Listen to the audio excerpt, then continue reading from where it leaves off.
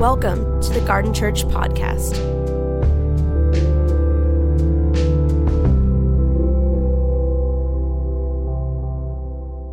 Okay, grab a Bible. We're in a series called A New Thing, and we're just looking at the ways God shows up and begins to do a new thing. We've been kind of forecasting this season as God's doing something new in our church.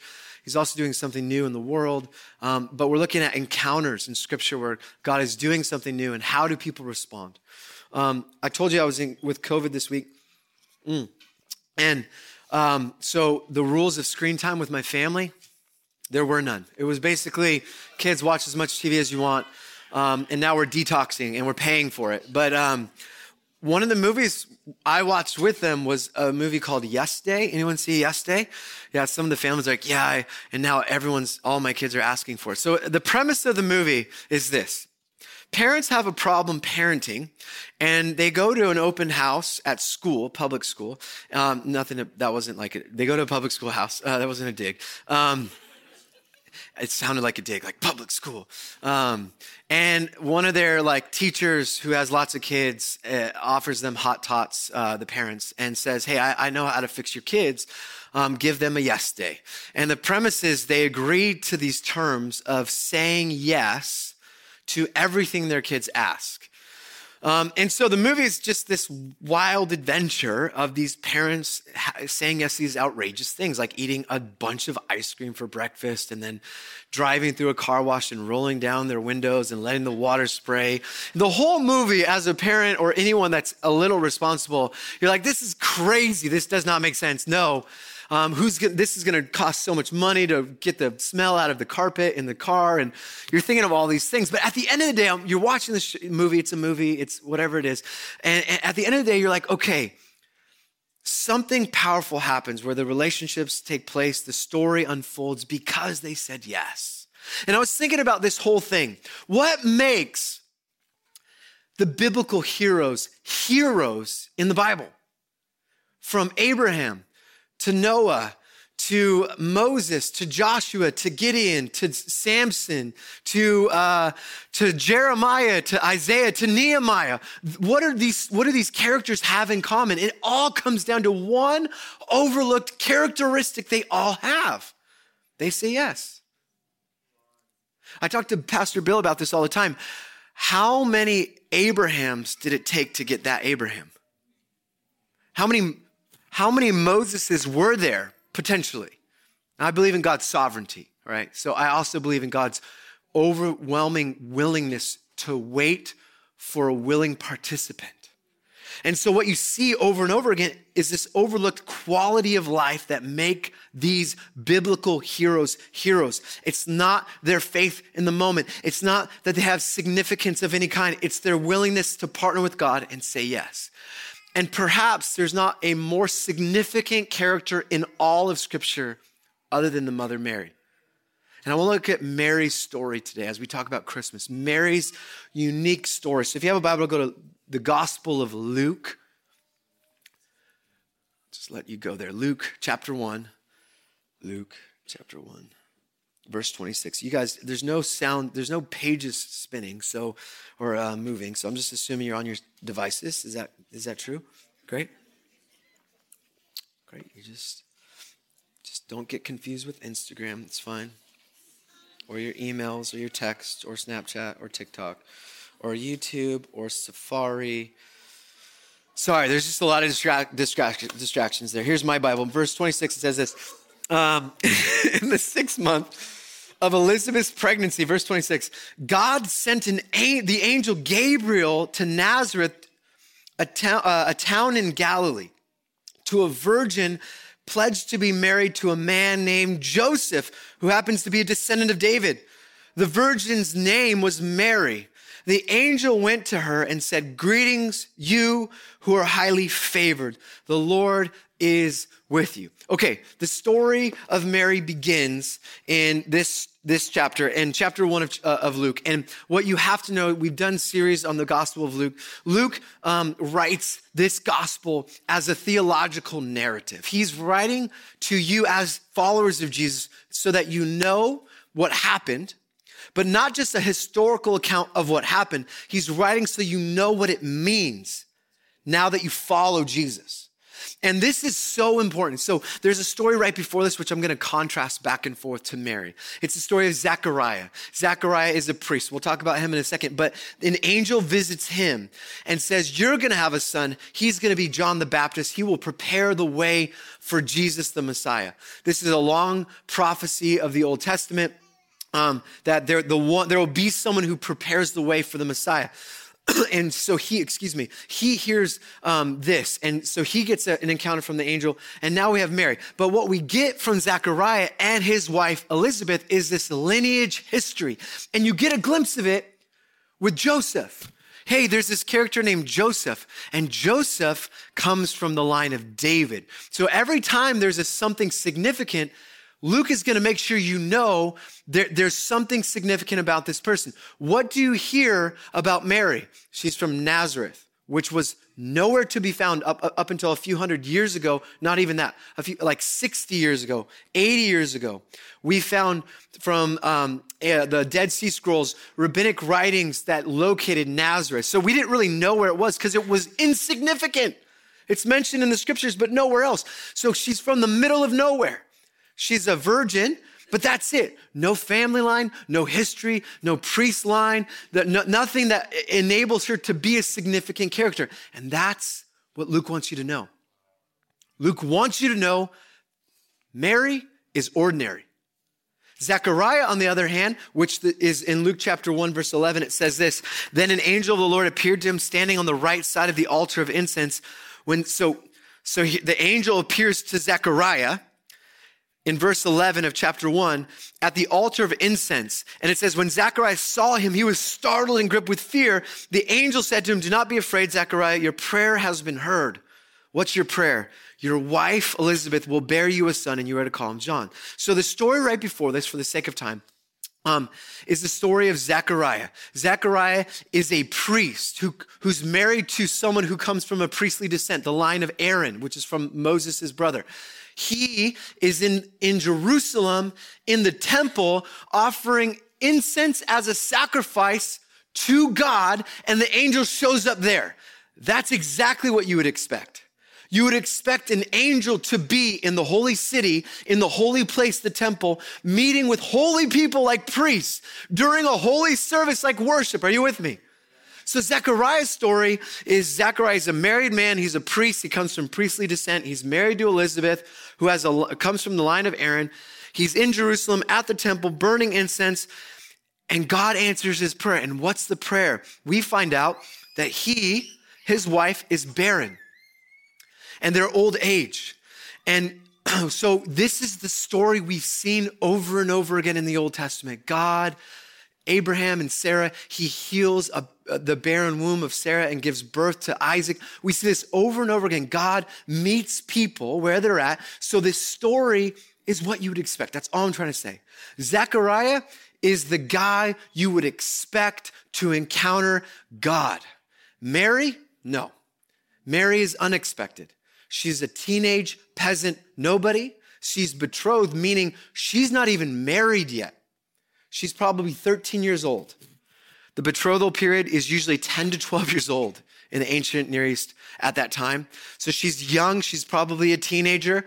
And she's betrothed to someone who's probably 20 years old, Joseph, who's preparing a room and preparing to have her as his wife. She's from the middle of nowhere. She has no family line and no history. That's the contrast. And I love it because it tells you about who God is. Remember, Luke's saying this isn't just what happened, but this tells you why. This tells you who God is.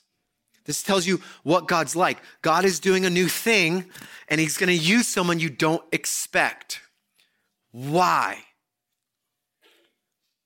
Why does Mary become the archetype for us? I want you to pay attention. When I was reading this text, I wept.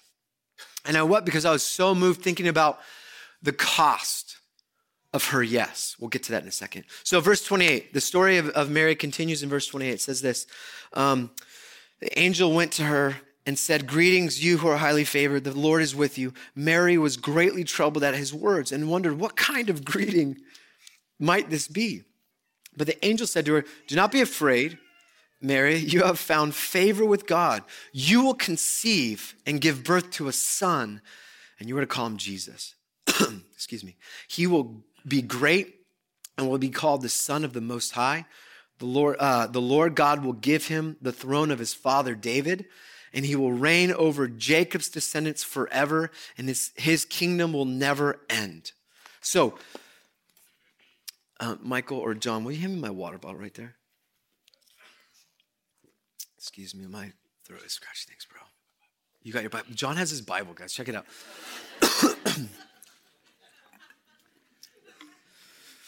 So the angel comes and says to Mary, first of all, she's shocked because in the first century, men or people don't greet women. Okay, so the fact that there's a formal greeting is a shock to her. What does this mean? Like she's confused, right? And then she's visited by an angel. Can I just say this real quick? Because I actually was convicted about it that I didn't put more into this. But when God's doing a new thing, there are lots of stories where the people who God encounters are visited by an angel. I think in our evangelical world, we just dismiss the angelic hosts that are all around us all the time. And we have this idea we're only going to hear God through the Spirit, but God speaks through angels today. I just want to invite you to have an imagination that will include angelic hosts in the future. Because God's stirring something in his church, and angels, there are angels all around us at all times. It says in scriptures, we all have an angel guarding us. Like, wait, really? Yeah, and we have fallen angels attacking us. We've talked about that already. We don't need to do that. It's Christmas time. Let's keep going. Although, okay, this is just a quick pastoral aside. Here we go. I love the book of Revelation for lots of reasons, which we need to finish that. We started it in COVID. We're going to finish that. But I was thinking, what if this Christmas Eve, we told the story of Christmas that's in Revelation? You're like, wait, there's a Christmas story? Yeah, there's a Christmas story in Revelation.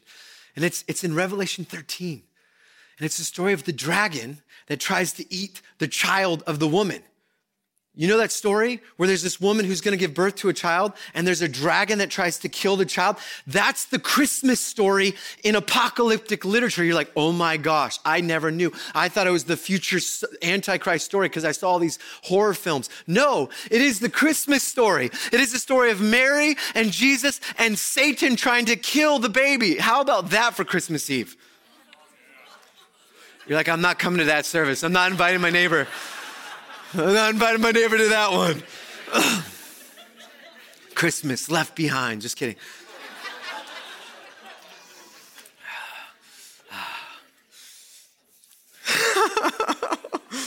And it works. This is so fun. It works because the mark of the beast was connected to selling goods in Ephesus. And it had to do with buying and selling and exchanging goods, because in order to sell the goods, you had to worship Caesar as Kyrios, as Lord. And the question is, and once you did that, you could go in, you got a purple dye or a blue dye on your hand or on your head. And so John is saying, will you take up the mark of the beast so that you can consume? So that's why it works for Christmas, doesn't it? Oh, whoa, Darren, come on. Don't make these pastoral jokes. I'm still trying to buy all my stuff on Amazon right now for Christmas. Yes, it's about that. Okay, keep going. Here we go. There's all these Old Testament allusions about Jesus foretold, but let's keep going. So the response that she gives to this angel is verse 34.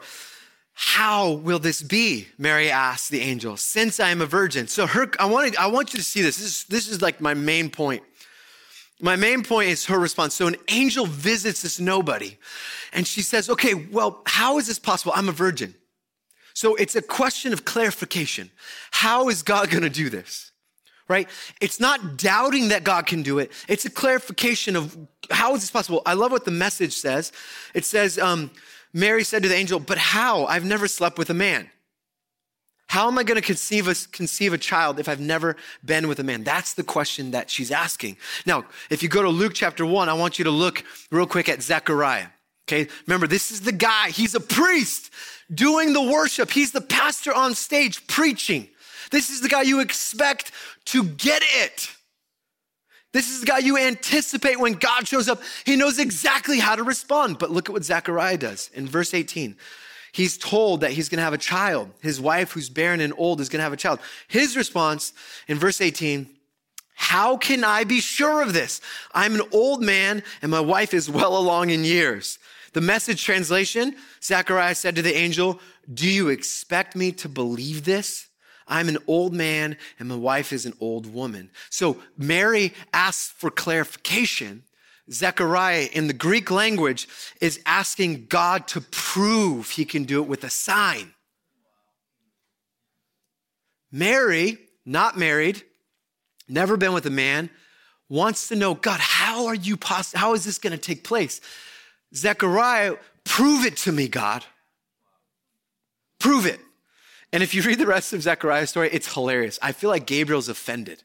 He's like, do you not know who I am? I am the angel I've defeated. So he gives him like this list. He's like, you're going to be quiet now. You're going to be mute for the next season because you're an idiot.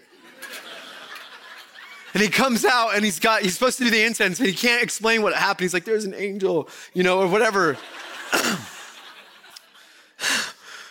It's so good. But then there's Mary. Verse 35, here's the clarification she gets. The angel answered, the Holy Spirit will come on you, and the power of the Most High will overshadow you. So the Holy One to be born will be called the Son of God. I mean, this is all this Old Testament overshadows language of what happens when God fills the temple. It's the same language in the Greek to Hebrew.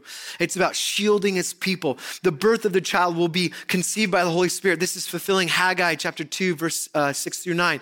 The earlier parts fulfilled where he says, your son will be called Jesus. That literal translation is Yeshua, Joshua. Right? So the transliteration is Jesus, but the word actually for Jesus is Joshua, which means Yahweh saves. So your son will be called Yahweh saves. He will be called the Son of God. He will take on the throne of David. All of these things have the Old Testament fulfillment. So Mary is getting this sense that this is so much bigger than she could ever imagine. It's overwhelming. She's going to conceive a child. It will be the Messiah. And then the angel continues, even Elizabeth, your relative, is going to have a child in her old age. She, who was said to be unable to conceive in her 6th month, for no word from God will ever fail. So that's the promise straight from Genesis chapter 18. It's just drawing you into the story. Nothing is impossible for God. So this is the story. Mary, the peasant, teenage nobody, encountered by an angel. God wants to bring you into this new thing, overwhelmed. Here's how it's going to happen. And there's all this theology I want you to pick up on. First of all, major theology for the Gospel of Luke. And you know this if you're part of the Garden Church. Number one, you're going to see this over and over again in the Gospel of Luke or in the book of Acts, which is his part 2 or season 2, like we call it here, is this, that the Holy Spirit is everything. In the Gospel of Luke, if you take a pen, a different color highlighter, and highlight how many times the Holy Spirit shows up, it is overwhelming. Why? Luke is wanting to tell you why. He's showing you this is what happened, but here's why it happened. If you want to know what God's like, he is a God who fills people with his presence. How did Jesus get conceived through the power of the Holy Spirit? Jesus will be baptized, led by the Spirit into the wilderness, and then he will leave, defeating the temptation from the enemy in the power of the Holy Spirit, and then he will begin to minister through the same power of the Holy Spirit. He will know what God's doing through the power of the Holy Spirit. He will heal the sick through the power of the Holy Spirit. He will cast out demons through the power of the Holy Spirit. He will raise from the dead through the power of the Holy Spirit. Then the church continues on, and guess what? They do the same things through what? The same power, the presence of God with them. A theme that you can't miss in the Christmas story is the Holy Spirit. But there's another theme. And this theme, I'm going to take this one off. This is bugging me. Seth, or whoever. I'm going to grab one of these microphones. Eeny, meeny, miny, mo. Here we go. That way I can cough away from the microphone.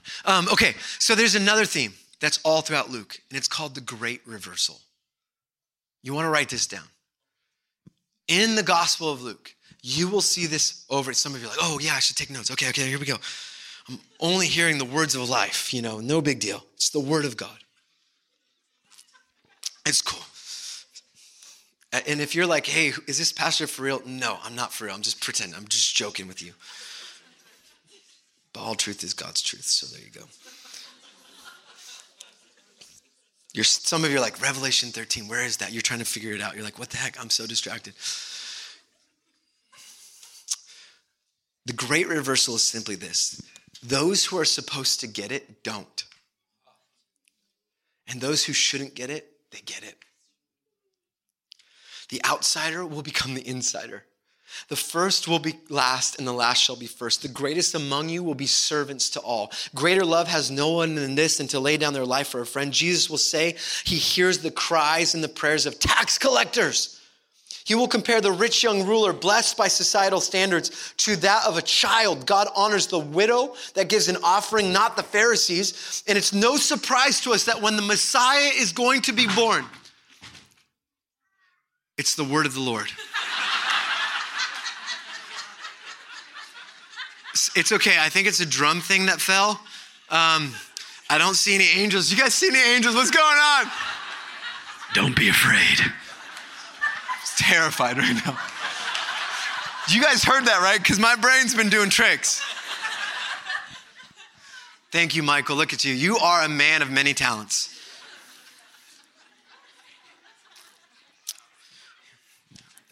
They're serious about the word here. I was saying something. No surprise that when the Messiah is going to be born, the Son of God, the Son of the Most High, the long-awaited King prophesied thousands of years before will be born to a peasant teenage mother with no significant family history in the middle of nowhere, because that's what Christianity is about. That's what Christmas is about. And I don't know what kind of Christmas story you tell your kids or your family, what kind of Christmas story you were raised on with the Santa Clauses or whatever it is now. I'll tell you this, it is about the underdog. It is about the underappreciated. It is about the overworked, the tired, the exhausted. It is the least likely people who are at the center of God's story when Christmas comes about. Because Christmas, like everything else in the gospel, is a reminder of God's present ever pursuit to bring justice to people who are desperate. It is a prophetic beginning where God will use the poor and powerless, the oppressed, the insignificant of this world to triumph his purposes to redeem and reconcile everything to himself. It's not like any other religion. No other religion assumes this is how God will operate. The gospel makes no sense to world standards, and it will only make sense to you if you have a relationship with Jesus. You can't possibly get how crazy this sounds, that you can't earn your way to God, that you don't get what you deserve. You can't climb a spiritual ladder, work your way to a better standing with God. That's not how the God of Scriptures works. He meets you where you are, with no status, with no credit, with no spiritual bone in your body, and through his divine grace, he makes you worthy and significant. And it's only going to make sense if you say yes to Jesus in relationship. This is the gospel. And what's crazy, if you read the gospels through the lens of relationship, you will see over and over again, Jesus will insist on your greatness. This is not some self-help talk, okay? Don't misunderstand me. Someone's gonna take this and be like, oh, Jesus insists on my greatness. You're gonna Instagram that thing and then you're gonna miss the whole point. Your greatness is directly tied to your relationship to Jesus. You will move mountains. You will do greater things than these. You will say one thing, ask for anything, and it will be done for you through relationship to Jesus. There's nothing else. It's not some power you wield. It's through relationship. That's the gospel. The meaning of life is relationship. And that meaning first is found with God, second to each other. And this is what the Christmas story is all about. And if you've ever wondered, what condition makes you useful in the kingdom of God? It's not your resume. It's not your intelligence. It's not your capacity. It's not your resource to make yourself good enough. If you think it's any of those things, you're going to miss the point. Luke makes it clear with Mary. She's completely ordinary by all human standards. There's just one thing that makes her remarkable. Her response. And this is where I wept. Angel tells her this is what's going to happen. And her response in verse 38 is, I am the Lord's servant. Mary answered, may your word to me be fulfilled. And the angel left. The Message version says, Mary said, yes, I see it all now. I'm the Lord's maid, ready to serve. Let it be with me just as you say. What makes these biblical heroes heroes? It's their response to God's invitation. One translation takes Mary's line and they translate it to, let's do this.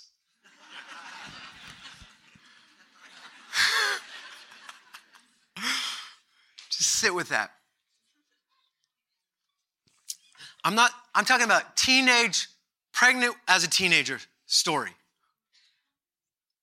I'm talking about the offense that's required to make sense of what God is doing through Mary is undeniable.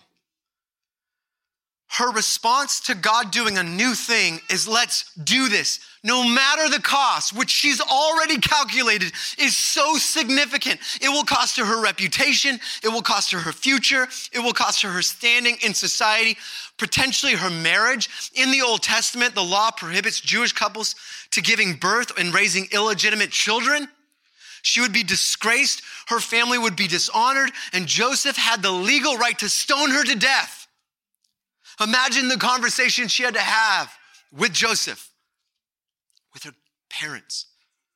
She will be humiliated and she will suffer the consequences because of the yes. When God's doing a new thing, it doesn't necessarily make your life better. It just makes you part of his story. Mary is the ultimate model for following Jesus today. She will give up everything just to participate in God's redemptive work in the world. She will say yes, and she will give birth to a son, and that son will be the Messiah, and her yes will become a yes over and over and over again. It will be as she gets swollen and as she gets filled with this new life. It will be the looks. It will be the glances. When she gives birth, they will know, they will whisper. In fact, we have rabbinic writings 200 years after she died where rabbis slander Mary's name. They basically said that she was a prostitute and Jesus was the son of a Roman soldier and she was raising a child after prostitution. She literally will be slandered 200 years later because of her yes. And it will be a yes that makes her choose over and over again to surrender. Her yes is surrendering her well-being, her ideal future, her boundaries, her hopes, her vocation, her relationships, and standing in society at everything is put aside to follow Jesus, to follow God's way. And she will say yes over and over again. She will raise that child, and that child will become the Messiah that we know. And she will say yes, watching him go to the cross, and she will stay by his side. That's when I started weeping. I was like, I can't imagine being a parent who, I don't know if she knew what she was getting into. But then as he begins to minister and say things like, you got to take up your cross, I wonder as a mom if she was overwhelmed with the sense that she knew something was going to happen and it wasn't going to end the way she hoped. But she kept saying yes along the way. Isn't that amazing? Isn't that such a beautiful thing? And this is what I love. This is the point. God's sovereign plan to redeem, renew, and reconcile all things to himself involved the cooperation and participation of ordinary people throughout history saying, let's do this. There's a way of living in this world in which you're up for anything.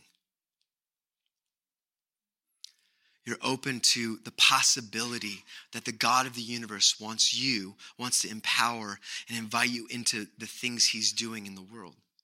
Jesus will challenge the way of the world and the way it works, and he'll teach you how to live in a way that's open to God, in a way that you're saying, yes, God, let's do this thing, whatever that thing is. You see, he will tell stories of people that will hold on, people that cling to their lives, white knuckle their power. Some will define themselves by how much money they make, how many possessions they have. They will try to build bigger storage units to contain their stuff and define themselves by sitting in the best seats, or they will ask to sit at the right hand. They will cling to the power. This is the way of the Roman world. This is the way of empire. It's the way of winning and competing and conquering and achieving and proving taking what's yours at all cost. And then he teaches us how to live. In the American context, we live large, famous, as fast as possible. More, mine, my life, my dreams, my family, my future, my quiet time off, my vacation, my apartment, my house, my everything. We live with this expectation that it's me at the center of the story. And Mary simply models for us how we live a radical life that leads to adventure. I am the Lord's servant. Let's do this. Now think about that. Perhaps, for a moment, that's true. Like, what if what I'm saying is actually true? What if what I'm saying is true? Just pause for a moment. That God, the God of the universe, wants to speak to you, wants to help change and transform the world through you, where you are, in your nothingness, in your pettiness, in your constant sin, your making lists, proving, selfish, all the things that you make yourself, and I'm just using my list. Nothing. What if he says, no, I want to use you? What if he's trying to speak to you right now about things in your life? What if he's whispering to you ideas that are crazy? I love it because if you learn to say yes, you will live a wild adventure. And when you say yes, oftentimes it's not just your story being a part of something great. It's God answering ancient prayers through your yes, which is Mary, which is Moses, which is Zechariah. It wasn't just Zechariah and Elizabeth's prayer being answered. It was the long-awaited prophet who would prepare the way of the Messiah. They said yes. The Sunday I announced that we needed $100,000 more. I got a story that Tuesday, email. Hey, my family and I, we've been coming to your church. You don't know us. For over a year, we serve, blah, blah, blah, blah, blah. I got to church, and before I even knew you were going to ask anything, I had this thought pop in my head. I need to give the garden $100,000. And then you start talking about building, and I couldn't get this thought away. And here's the thing. Our company exists for God. This is what we're $1 million behind in our company.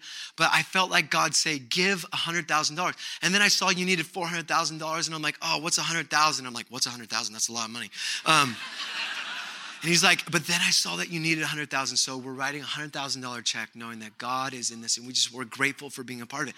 Their yes to a whisper in a crazy moment in their life where they're expecting more money to come in, but they don't have it yet. They're stepping out before it's there, which so many of you have done and continue to do. Their yes is an answer to so many of our prayers. I got this email. I'm like, oh my gosh, God, you're real. Are you kidding me? This is right. Like, yes. But there are a million ways God's doing this. And when you say yes, this is what I love. You're invited into a greater story. That doesn't mean it's going to be easy, but it's God's story now, right? What are the things that God might be inviting you into that you need to release? What if God is doing a new thing, not just for us as a community, but you in your life? What are the things you need to let go of so that you can grab onto the new thing? I really believe when you say yes, it creates possibilities for new things in your life. I love what Patricia Madsen wrote in her book, Improv Wisdom, which obviously many of you have read. I studied improv growing up, so here you go. So her first rule for improv, you know, improvisation is, do I need to define it? Okay, it's where you act and you don't have a script and you make it up. And so I competed in a comedy club, but that doesn't matter. That wasn't a long time ago. She says this, the first rule of great improv is just say yes. She says, in improv, the best improvisers go with the flow of whatever their partners are doing. The worst improvisers reject their partner's offers and try to mold scenes into their own tastes. Saying yes is about supporting someone else's dreams and ideas. It lets you share control instead of trying to keep it. Can I read this real quick one more time? In improv, the best Christians go with the flow of whatever God's doing. The worst, I'm not going to use that, is when they reject their partners off. They reject God's offers and try to mold their life to their own tastes. Saying yes is about supporting God's dreams and ideas. It's and it lets you share in the journey rather than trying to keep it for yourself. So in our moment, I want to just invite you to say, what is God asking you to do? Is there something new he's inviting you into? This is the perfect moment to pause, reflect, think, is there anything God is inviting you into in this moment? Maybe it's in your workplace. Maybe it's at your home. Maybe it's in your personal life. He's like, hey, I need you to let go of this and say yes to this. Is there something he's whispering to you? Because he wants all of you to participate. And this is what I want to say. When you say yes to God, it will take you on a journey. Maybe for some of you, it's recognizing that there's been these little opportunities where he's been whispering to you about the poor. And you've missed it, right? You're just judging the homeless. And we've done this a lot in the last season as it's increased in our cities. I was thinking about that today. I was thinking about one time my wife said yes, and this is years ago when we started our church. There was a homeless kid outside of Ralph's on 4th Street. You guys know where that is? His name was Joshua, and he was asking for money, and my wife started talking to him, and I was at home. We lived off of 4th and Junipero behind what was formerly Portfolio. I don't know if that's around anymore. We had a 1-bedroom apartment. She's like, hey, Darren, she calls me, I'm going to bring this kid home. He's an alcoholic and he's homeless and he needs to detox. He's going to detox on our couch. Okay, babe, sounds great. Came home. Joshua detoxed in our house. Now, we didn't have kids, so this is a yes that was costly, but not as costly if we were having kids. I wouldn't recommend that. He gave his life to Jesus over that time period. He had a warrant out for his arrest, and he decided because of our relationship to turn himself in to serve time.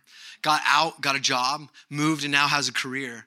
And all because she just said yes to a whisper. I was like, babe, why? She's like, I don't know. I just feel like God said to do it. See, that led us to an incredible story. Would you agree? That's that's like one of those holy cow. I can tell you the times I try to engage with someone, I'm getting cussed out.